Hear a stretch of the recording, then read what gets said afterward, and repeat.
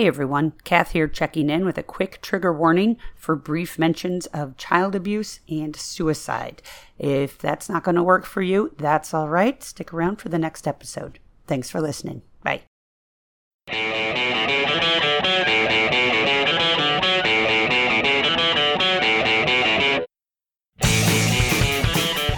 Welcome to the Gender Rebels, a question and answer podcast that explores life outside the gender binary. I'm Kath, a cis woman and ally. And I'm Faith, a trans woman. Special thank you to all our Patreon supporters. Hey everyone, I'm Kath. And I'm Faith. And this is the Gender Rebellion Show. Hey Faith, do we have any new patrons? Yes, we do. We have amazing patrons. Let's go. Michaela T. Michaela T, thank you. By the way, if you're a patron of this show, we read people's names out and thank them without trying to out them, so we don't read people's full names, but like, if you're like, hey, did they thank me? Because maybe we had a lot of Michaelas. You could always write to us and be like, you can say my full name, or say an identifier, like Michaela the Awesome, or something, and just let us know, in case you feel like you might have gotten missed, or you're like, wait, was I the...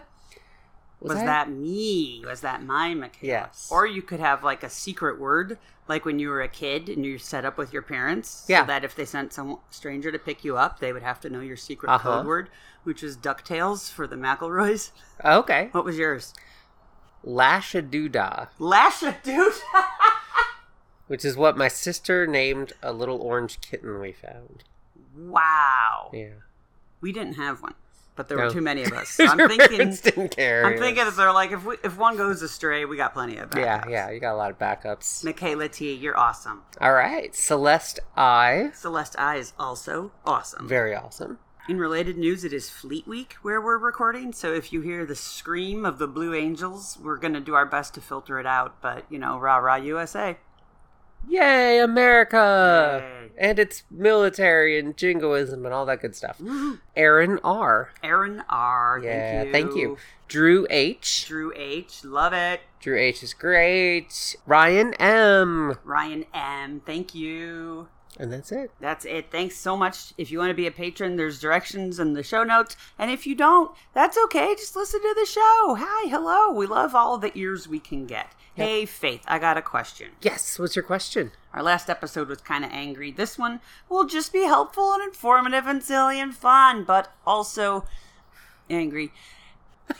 Evangelical Christians in the United States are not happy about trans people existing. Yes. And they have put their unhappiness in bills and laws and guidelines and culture wars and into the mouths of Fox News broadcasters. Why? What is it? What's going on? Why the hate? And I ask you because you grew up evangelical. Yeah, what's going on? So, funnily enough, I grew up evangelical in a very conservative, Georgia, weirdly, conservatism in this country is weird because it's kind of belief-wise, it's all over the place. And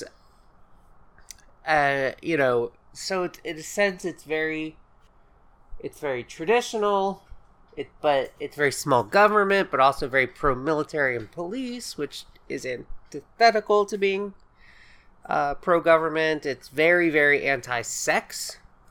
It's very anti-change. And the thing about... So they want to conserve the way things are. That's... That, at least, or the way they perceive them to be. Okay. And there's this idea that, hey, this is how America should be, and everyone else needs to follow this. And I grew up literally super evangelical to the point where, I went to public school 3 years out of my entire schooling. And that was kindergarten, 11th, and 12th grade. Every other time I went to evangelical schools. And the funny thing about all these evangelical schools in the South is they were founded all in about like 1954 54, 55, 56. How weird. I Does know, that right? coincide with any other major change in education in the South? Oh, gee. I can't. Let's see. Brown v. Board. Brown v. The Board. Supreme Court case that made segregation of public schools by race illegal was 1954. So desegregation So happens to coincide with all of these evangelical. You know why? It's because the evangelical schools were started, and then the Supreme Court was like, "Look at all those fine schools. Everyone should be able to attend it, right?" That's the order of operations. Yeah, 100%. Yeah. So it's very odd that. It's very, very odd. So we went to these schools. I grew up being taught a very warped version of everything. We had Bible class every day. We grew up with all the rapture and all that stuff, which is not in the Bible. I grew up, we would say... the rapture's not in the Bible? Of course the rapture's not in the Bible. Half this crap's not in the Bible, and we'll get into that. So in homeroom... we would say the Pledge of Allegiance to the American flag, the Pledge of Allegiance to the Bible. I'm sorry, to a book? To a book. Did the teacher hold up the book and you had your hand generally over you would have three people. So you'd have someone holding the American flag, someone holding the Christian flag, and someone holding the Bible. And you would say the Pledge to the American flag, the Pledge to the Christian flag, and the Pledge to the Bible. In that order.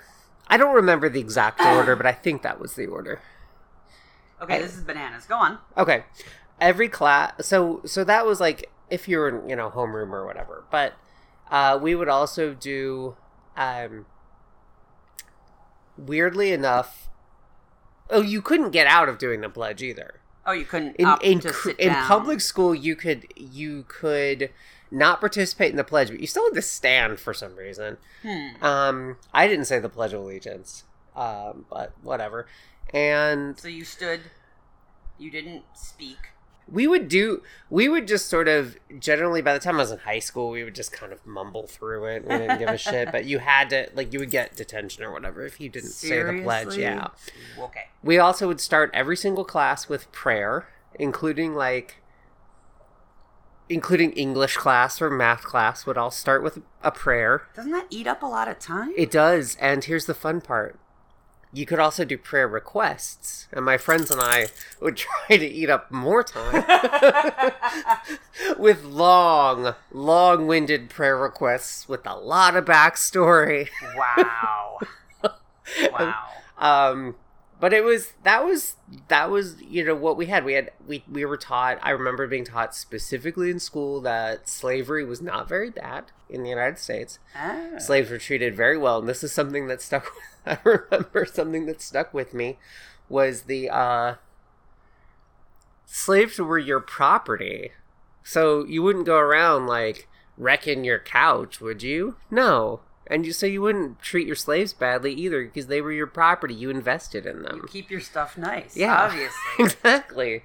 Wow. So we were told that, of course. Wow. We were told we were our biology class. I remember. I think this was 9th grade. Was maybe half actual biology, except for evolution.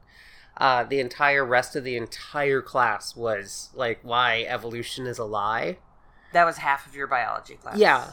Wow. We learned a little bit about the Krebs cycle, or anaphase, or the organelles and all that. But most of the class, I would say, was why evolution is a lie. Wow. Yeah, we got. If I don't know if any of you know Ken Ham, who is the Creation Museum in Kentucky. I got extra credit in science class for going to see him speak when I was 12. Wow. And he spoke at a church, Wow. in local church or whatever. And he went over how RNA and DNA are different, right? He told you actual science because you got extra credit in science. Yeah. The funniest thing if you're interested in creation versus evolution, look it up on YouTube. There's I think there's maybe 3 videos on there. But it's so bizarre, because I remember you have a master's in science. And I remember looking at one of your textbooks or something that had this like fold out poster that was like, it was like 6-point font. And there were roughly 7 million things. I think this was this organic chemistry? That was biochem. Yeah. And like 6 million things via 3 million other things transforming into 8 million different things with various lines and squiggles. And I was like, see, creationists have never produced anything this complex, which leads me to believe that they don't know what they're talking about. Which, if I had to pick which side seems to know more, I think it's the side that produced this diagram. And I'm going to need you in the show notes to find a link to this diagram. Yeah, that's going to be all of the biochemical processes within a cell to the level of detail of graduate biochemistry. Yeah. Okay. Yeah, if you want, I'll link it in the show notes. Which I guarantee you, even if you talk to like the most of the creationists who are like, oh yeah, I taught high school science for 50 years, they'll have no clue what that thing even is. Oh, my lord. So that was the evangelical world I grew up in, and we had Bible class every day. We had chapel once a week with guest speakers of various dubious origins, including one. I think my favorite was. There was a Christian weightlifting team. Wow. I think they were called like the Power Team or something. Did they just stand in front of you and pick up heavy things? They did like little stunts like that. Wow. But it was all about like God's love. It's like so powerful so I'm gonna rip this phone book in half. Or I'm gonna smash this brick with my face. To prove God's love. So that was one of them. I imagine that was one of the better ones. Because if you have to get in a speaker every week, whoever's in charge of that lineup, they're gonna default to like the pastor from the town over. There was a lot of pastors from the town over. Okay. Power Team was a special one. That got everyone riled up. That was awesome. One of my other favorite speakers we had was a guy claiming to be the original buckwheat. Oh. Who we learned later, the original buckwheat died in like the 50s or 60s or something. Oh, this guy was not the original buckwheat, but he went around like in a speaker tour. That was his whole thing. Yes. Wow. And then I learned subsequent to that there are several, or at least in the 90s, there were several original buckwheats going around. And he was Christian and he was Christian. Had a message of God's love. Yeah. And then we got a lot of, like the old pastors from the town over just talking to us about the evils. After Kurt Cobain's suicide in like 94, we ended up a preacher that had clearly never heard of Kurt Cobain and didn't know who he was because he kept calling him like his name just kept slowly evolving. And he was like, at one point... Kevin Corbin. At one point he called him Curry Corn. Curry Corn! Because you're talking about a 70-year-old Southern Baptist preacher. Who had to give a talk on Kurt Cobain. Yes. Curry Corn. Curry Corn. Curry Corn. End up like curry corn. And... And we were absolutely forbidden to listen to secular music. So how on earth would they walk in there and think you would all know what curry corn was? Of course we all listen to secular music. So they forbid it, but they kind of wink and look away kind of thing? It was... welcome to the world of Southern Baptism. Sometimes you hear it walking through the grocery store. That's a lie. You hear it now walking through the grocery store. The thing we always got was you're supposed to be in this world and not of it. In and not of it. Yes. But you can't buy a Nirvana album. Could you have it on in the car? You weren't supposed to. Right. You were only supposed to listen to Christian music. Music that glorifies God. In theory, you shouldn't be watching movies or TV. You should only be watching Christian stuff. Christian movies and Christian TV, of which there is some.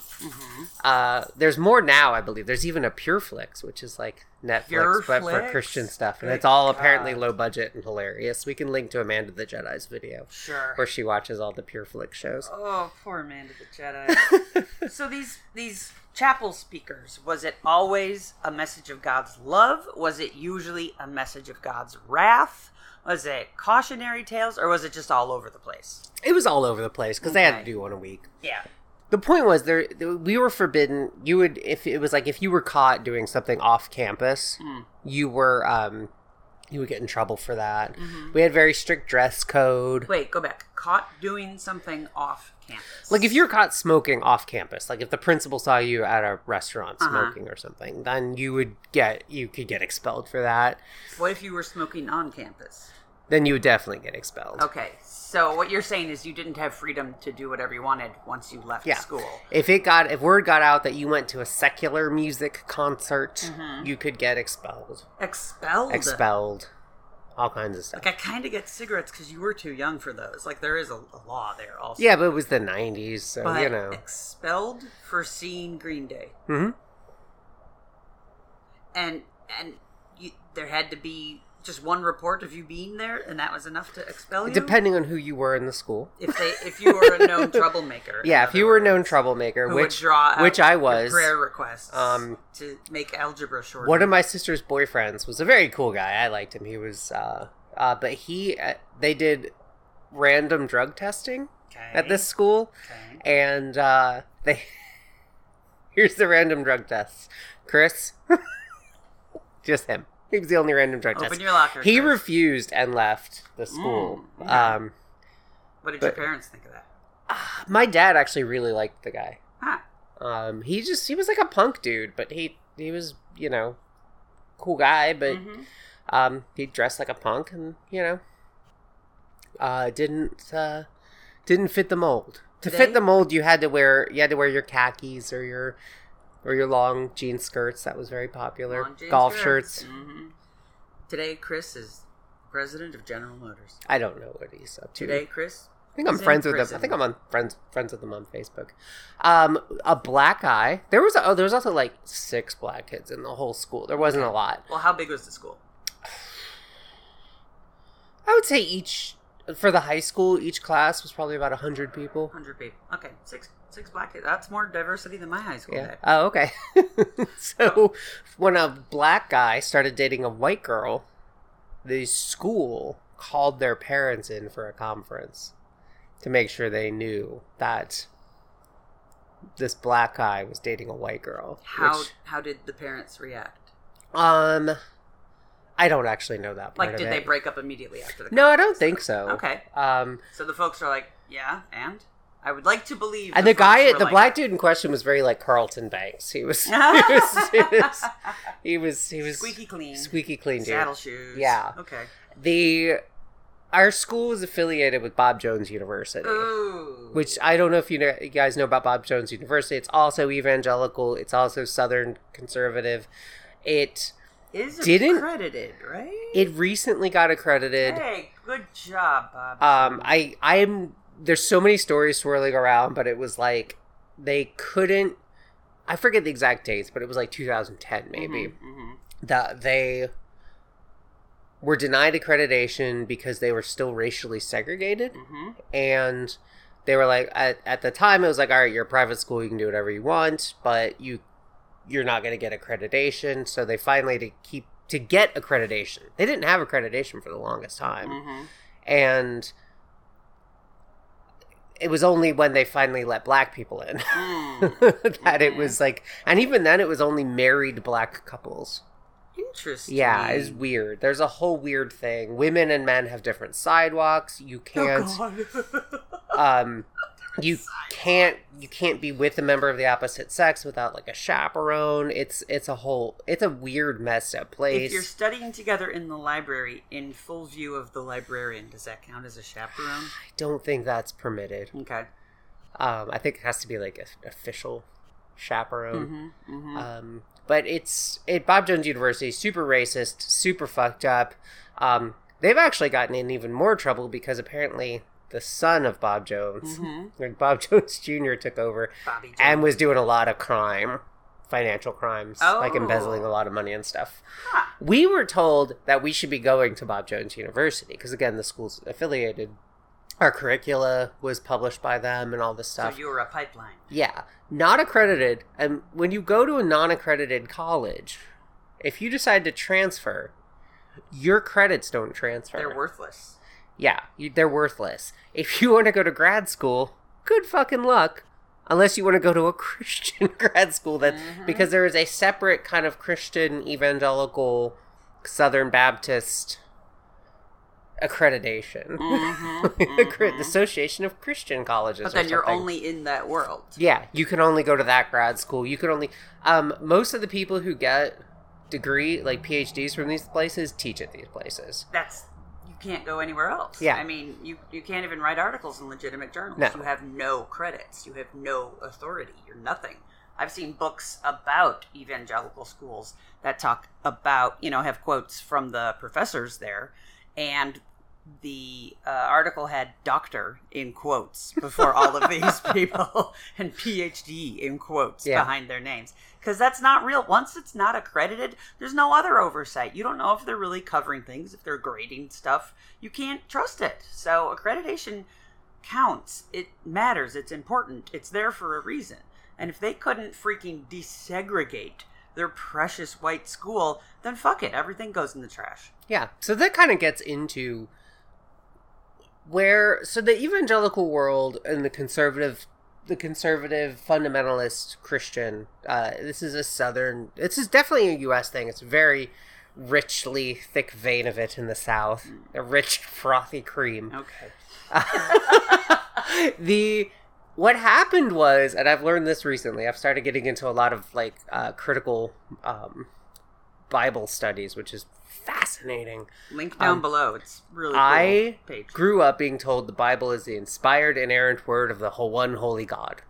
Every word in the Bible is literally the word of God, the creator God of the universe. So nothing in the Bible can be wrong. If the Bible says it, it's true. If the Bible says God created the world in 6 days, it happened. If God said there was Noah's flood 6,000 years ago, it happened. So we were taught everything in the Bible is absolutely 100% true. What's so weird about that is if you actually believe that the creator of the universe, this supremely powerful being, created one message to humankind, you wouldn't even look at it in the original language? Because we didn't. No one talked about the original Greek. No one was like, let's study this. So a bunch of dudes, really, this started in Germany in the 19th century, were like, hey, what if we actually studied this? Mm-hmm. And so they started looking at things like how the grammar was structured. Look at it in the original language. Let's look at the earliest manuscripts we can find. Let's compare different manuscripts. Let's look at how maybe the manuscripts change. Let's see if there's errors from manuscript from one to the next. Mm-hmm. Let's see if there's tons of changes that have happened to the text over the years. Mm-hmm. And even just differences in languages. You were talking about like skilled Greek, scholarly Greek mm-hmm. versus day-to-day Greek. We can tell the difference with English right now. You could read a paragraph of one and the other and know the difference. They're seeing this. Yeah, and so we'll link to like Bart Ehrman's podcast. He's a Christian, or he's a Bible scholar down in North Carolina, but who writes a lot of really popular books on the topic. But it's like certain things. It's his comparison was if you're reading a book of Kafka, and then suddenly there's one chapter that was written by Mark Twain. You could tell the difference. Uh-huh. And if you're looking at these things in the original Greek, you can tell. Mm-hmm. There's also certain things where stuff was changed later. Like the Book of Daniel was supposedly written in the 600s, but it mentions things that didn't exist. It was probably written in the 1st or 2nd century BC, mm-hmm. much later. What are things that didn't exist? Well, it's like if you were... It's like if you were... went back to a Mark Twain thing and he's mentioning the Mir space station. Got it. You would immediately go, okay, this wasn't. So apparently the Book of Daniel mentioned cities that hadn't been founded yet and things like that. Mm-hmm. So there's a lot of things like this. Infallible. There's tons of Bible contradictions and stuff. And the point is, the point is, you can be a Christian and not accept that the Bible is this inherent inerrant word of God. It can be like a traditionally written manuscript that contains the wisdom of ages that was passed down to us. The Bible doesn't have to be infallible to take good stuff from it. And it's just so rich. There's so much rich, interesting information in actually studying the Bible. In studying, which books were written first, how Christianity sort of came to be as a religion. Because we have these gospel accounts written much later. Paul's writings are actually, earlier. They're chronologically, but they're later in the New Testament, so people don't think about it that way. If you compare the Gospels, they say very different things. It's just fascinating. But the Christians don't even like the Evangelicals, they say this is the inerrant word of God, but they don't even study it. And that is so weird to me. It's like, I mean, it's not that weird, right? The more you study it, the worse it looks. And that's basically what happened with fundamentalist Christianity is when you when you actually start studying the Bible, you can do one of two things. You can say, okay, this isn't inerrant. There's no way it could be. There's no way it could be. It's not logical. Or you do what the fundamentalists do, which is you go, nope, and you compartmentalize it yourself, and you build a wall around yourself, and you say, no. And that is what you like from it. You teach what makes sense from it. You put it on the shelf, and that's it. And that is what evangelicals in the U.S., especially in the South, to a certain extent in the Midwest, but especially in the South, did. As I said, you can go, okay, let's study this book, or you can go, nope, it is written in stone, it is locked in, nothing changes, and you get this extreme fear of change. And that is exactly and there must be a master's thesis in here somewhere, but like why like the South in particular has this like super huge fear of change. I don't know. Can it be a legacy of the Civil War and having lost that? It probably is, and it's the only major difference I can think other than climate. And I think it's also the fact that when you get into the slavery and you get into what happened after, when the slave, because states like South Carolina in the 1850s, 60s were majority black. And so when you get a situation where 55% of the state is black, and then suddenly black people can vote, you get that big, oh shit, maybe we should have been nicer to these people? Or maybe we should fix this in our own way using violence and intimidation and that kind of thing. So you do get a lot of that. And that's probably a huge part of it, is fear of losing power. Change has never been good for them. And every change brings a loss of power. So what does that tell us about their current actions against the transgender community? They're also losing power now. I grew up being told the gay thing. That was, when I was in the 90s, gays were the huge menace. Okay. Gays were recruiting our kids. Recruiting, yes. Converting a thing back then? Yes. Yeah. And so, which is so ridiculous. It's like, okay, of course, if you've got queer feelings, and everyone in your community is like, you'll burn in hell, you sinner. And then queer people are like, come on, it's okay. Where do you think you're going to go? Where do you think you're going to go? And it's also, when I grew up, it's so funny. I was watching Kids in the Hall recently. And there's an episode, there's a sketch where Scott Thompson talks about, like, what did you do when you were home alone? Did you maybe play video games or whatever, or did you dress up as a beautiful woman? and then so he proceeds to, have his blonde hair, which is like a towel. Yes. and then it's like, that's what I would do when I was home alone. Pretty girl. And look how pretty.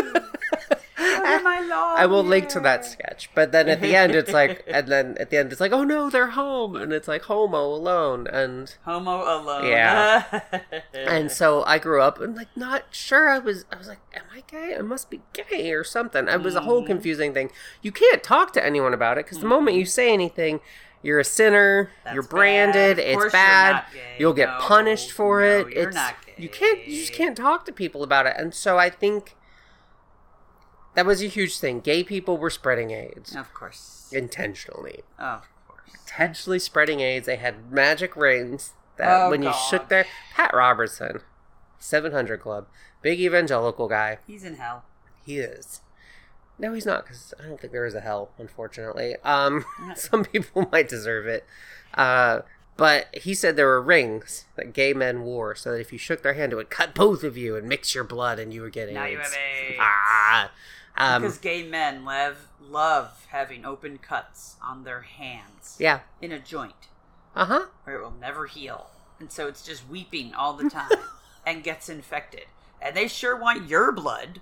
Yeah. They sure want you with whatever hepatitis and other crud is in your blood. Let me at it. And they also seduce people and then send them cards in the shape of coffins. Which I guess Hallmark made back in the 90s. You have to special order. That say, welcome to the world of AIDS. Welcome to the world of AIDS. In a coffin-shaped card. So you're hearing all of this stuff about gay people. Presented as fact, Presented right? as fact, yeah. Like, wouldn't it be wild if they Oh, did and that? all gay... And then all fact. one gay women didn't exist. Two. Oh, of course not. All gay men are child molesters. Of course. For reasons. Yeah. And so it's... Part of it must be deflection, because we've talked about this, but like, I think there's a certain percentage of people, and it's a very small percentage, who are child abusers. And we're gonna have to put a trigger warning in front of this episode. We've talked about suicide and now child abuse. Yes. Often, it seems to be the right wing. So often. Yeah. And, it's like when someone's like, maybe we should make a law that 12-year-olds can't get married. And then someone opposes it, and I don't have to tell you which party opposes it. Yeah. It's the Republicans, it's the Evangelicals. Mm-hmm. It's so weird. Mm-hmm. They're so afraid of change. And losing power. And the thing is also losing the kids. Mm-hmm. Mm-hmm. Extreme Which is happening. Religious... Are numbers dropping or rising? In religious groups? Yeah. They've been dropping in the U.S. for decades. Nice. These groups like Evangelicals, Mormons, Jehovah's Witnesses, they're out spreading the word of God all the time. Yes. Do you know how many converts they get? Not a lot. Mm-hmm. You don't get converts. People don't just... people have heard the gospel. It's so funny. I saw some, Christians out by the World Trade Center, proselytizing. I wanted to be like, it's the single most popular religion in the world. People have heard of it. They've heard of it. What are you doing? Obviously, there are situations where people are in a very rough point in their life. Maybe they're in their lowest point of their life. Mm-hmm. Religious groups, cult groups, they tend to find people at these points, mm-hmm. and then you can get people to join. Most people aren't joining. These groups get new members by breeding. Mm-hmm. That is why Mormons and Catholics and everyone is have lots, or the Quiverfuls, mm-hmm. which is in the Evangelical, mm-hmm. which is have lots of kids. Because until the Quiverfuls, that wasn't as much a thing with the Protestants, right? It was have kids. It was have kids, but not have all the kids. So now it's have all the kids, and but that's still just Quiverful. That's not mainstream Protestant. It's not. I've been out of the mainstream Protestant world for. I'm sorry, I've been out of in the mainstream. No, I've been out of the evangelical world for 20 years. Yeah. I know it seems like it bleeds into mainstream Protestant, but I don't know. Yeah. I have friends who are mainstream Protestants, mm-hmm. or are Christian, and I've had them lament to me. They're like, this seems insane. Mm-hmm. Everything seems to be going more and more conspiratorial and more evangelical, and they don't like it. And they were like, what should I do? And my opinion was stay in the church. Yeah. Don't leave. Hold fast. Be a sane voice. Mm-hmm. Be the voice of reason. Hopefully that's the right advice. I don't know. I don't know either. But kids, they're very protective of ideas their kids are exposed to, because being evangelical sucks. It's stupid. Especially as a kid. Like, you are given a ridiculous number of stupid rules and thought crimes and things that you could never, ever live up to. Your very natural thoughts are sins. You're not given therapy and things like that, at least when I was a kid, are not things that are practiced. Mental health is like, if you're having mental health problems, that's generally considered a sin that you need to go in prayer to God. Yeah, with. Your treatment is prayer. Prayer, and so it's... There's a couple survival strategies. One is to just buy into it and go along with it, and for a lot of people that works. Yeah. The other is get the fuck out of it as soon as you can. Yeah. And a lot of people do. And the thing is, a lot of kids will. And those of us who grew up queer, we got the fuck out of it as soon as we could. Yeah. And we found communities outside of that. And so I think with the thing with, now that they know they've lost the gay fight, and now there's like the trans thing. So kids are, acceptance of being trans is becoming much more common. And so with that societal change, there's also like, oh shit, we got a whole new generation of kids we're gonna lose. Yeah. And with that loss comes loss of power. It's all fear. Yes. It is all fear of change, fear of loss of power, fear of thinning ranks. There's no way to address that fear. There's no way to reassure them. Not that I'm saying we ever would, but I'm just trying to think, if fear is at the root of this, if somebody could tell them, hey, evangelical Christianity isn't going anywhere. You'll be fine. That wouldn't work, would it? Evangelical Christianity is also a blip. Yeah. Like, it is one particular sect and type of Christianity that, again, started around the turn of the last century. Evangelical, it's like when people are talking about, like, Muslim extremism, Wahhabism. That started in the 50s. Yeah. And I think it's like, once it's been around for a generation or two, it seems like it's been around forever. Doorknobs are a weird... I'm serious, this is a weird thing. Doorknobs only started in like the 1870s. And now they're going away because it's really bad for people with limited ability or limited dexterity. So those latches are becoming more common now. So doorknobs are going to be this weird century-long aberration. Like evangelicals. Doorknobs and evangelicals are on their way out, and they're fighting it as hard as they can. Yeah. That's why every doorknob you see hates trans people. They're terrified of trans people. They hate trans people. I mean, I think evangelical stuff it will eventually go away. I mean,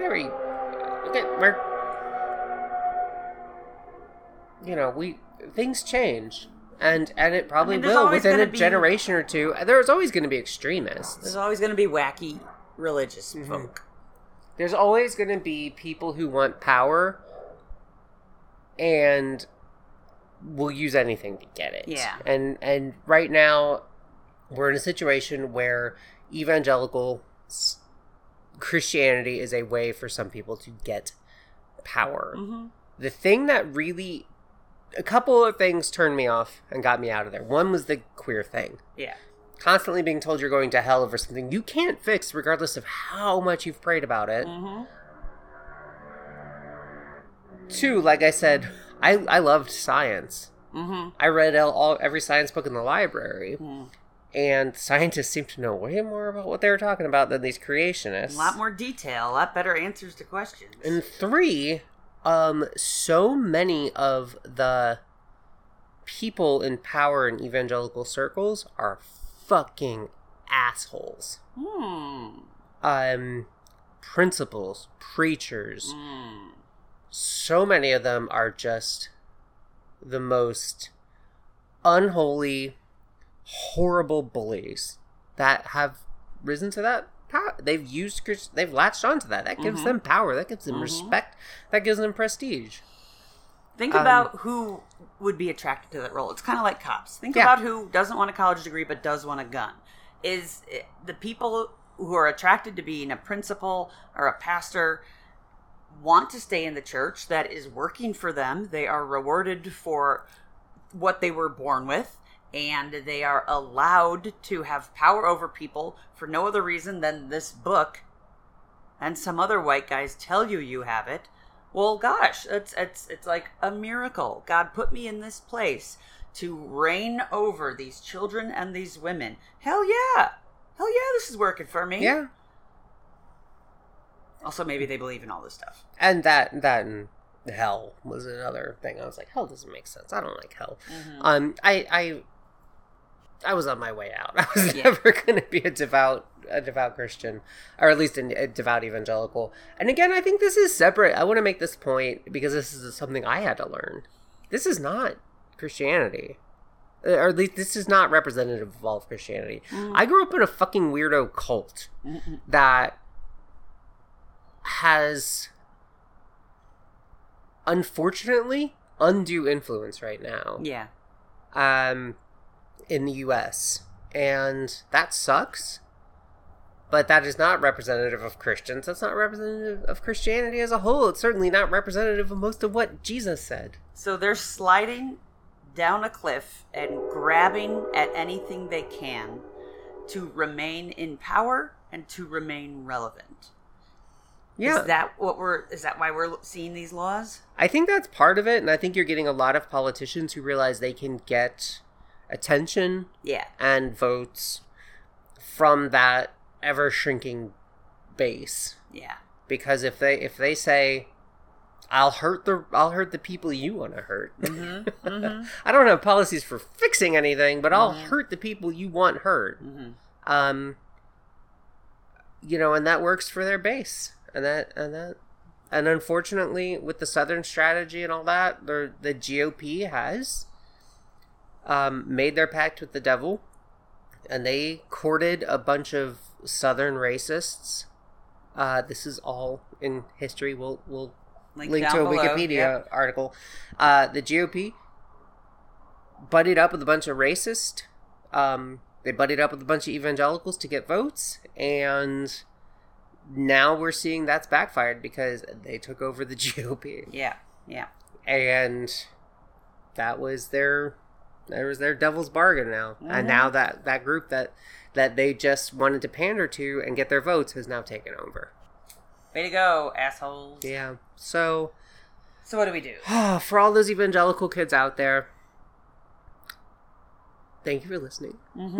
You're not alone. It was so funny. I've talked about this school, and I've sort of Facebook acquaintances with a bunch of people from there, and gosh, the number of us who turned out to be gay. It's fascinating, and you're not alone. And at the time, in like 1992, would I have gone to these people who now are, on Facebook, posted pictures with their partners and stuff? Would I have ever been able to talk to them? Heck no. And confide in them and be friends with them and be out in that world? No. It wasn't safe for either. It wasn't safe. And I hope maybe that's changed in 2023, but I doubt it. At least in these insular, locked off worlds of evangelical stuff. That's the other thing. They try to control your access to the world. I was thinking about the science books in your library that you read. Yeah. If you hadn't had access to those, you might still be there. Yeah, and so that's the thing. They don't want their kids walking by a display of tuckable bikinis in Target. Yeah. Because then their kids are exposed to different ideas. Yep. And to a kid who's like, I don't know what's wrong with me. Oh, shit. There's this. And they see that. Boom, they've lost that kid. And they're probably going to lose that kid anyway. Yeah. It's just how at what point can they trap the kid with marriage and a useless degree and some kids? Can they get them trapped before they figure out who they are? It's awful, and people who want to think about, oh, what about the kids and all this stuff, and it's just, how much damage are you doing to that kid and their future spouse and their future kids? Doesn't matter. They're all part. They'll still be you part know, of the by church. forcing them into this sort of stuff, and you're just, it has nothing to do with, and it has nothing to do with even being gay or trans or anything. I'm just saying, just unhappy. Yeah. You know. No, but as long as they show up for church and pay their tithing and raise their kids in it, that doesn't matter. Yeah. And happiness doesn't matter. Happiness does not matter. Pray about it. Mm-hmm. Guys, you're not alone. You are not alone. You are absolutely not alone. And there are probably people in your church. There are definitely people in your church. There are definitely people in your school who are struggling with the same things you're struggling. And if you can,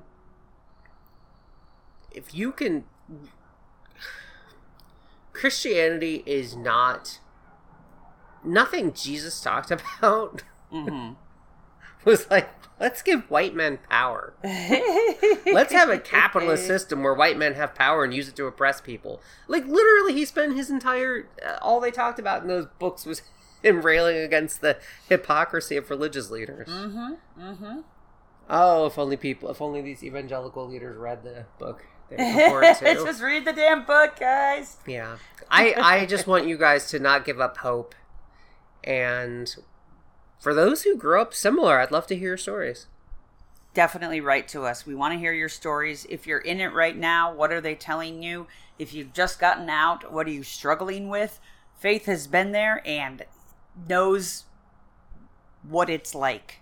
And we are on the other side of it. And we know that there are supportive, found families out here.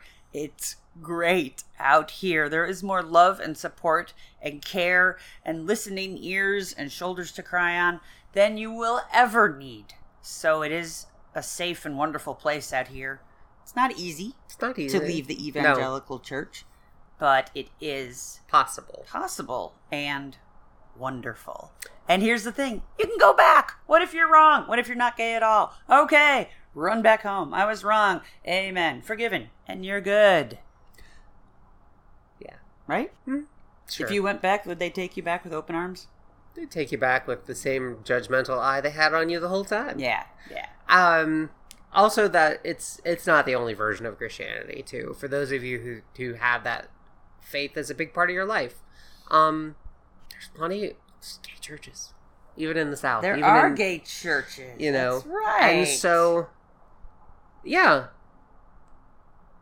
keep on keeping on, guys. I know things are hard. Kath just said to me the other day, she's like, I want to record more. So we're going to work on recording more. And thank you, guys. Thank you so much. And before we quickly sign off, I just wanted to give a shout out to Jason Amir Seipert, who has this amazing line of t-shirts called Self-Made King. They're adorable. We will post a link and check it out. Buy it or don't, but I think there's some very cool stuff there, and you might like it. They didn't give us any money. They did not give us money or a free shirt. Not that we would ask that. Everyone, Kath just liked the shirt. I thought they were cool and weird. Yeah. Thanks for listening, y'all. Write in with any questions you have. We're going to get more episodes out to you. We love you so much. We'll talk to you later. All right, everyone. Bye. Bye. If you've enjoyed this episode and want to help us keep making great content, go to patreon.com/genderrebels. Please leave a 5-star review on iTunes. And send your questions to questions@genderrebels.com. Music for the Gender Rebels is by Jasper the Colossal. Link down below or download them on iTunes. For all our episodes, visit genderrebels.com. Gender Rebels is a Comeback Sync production, all rights reserved. And to all you gender rebels out there, keep rebelling!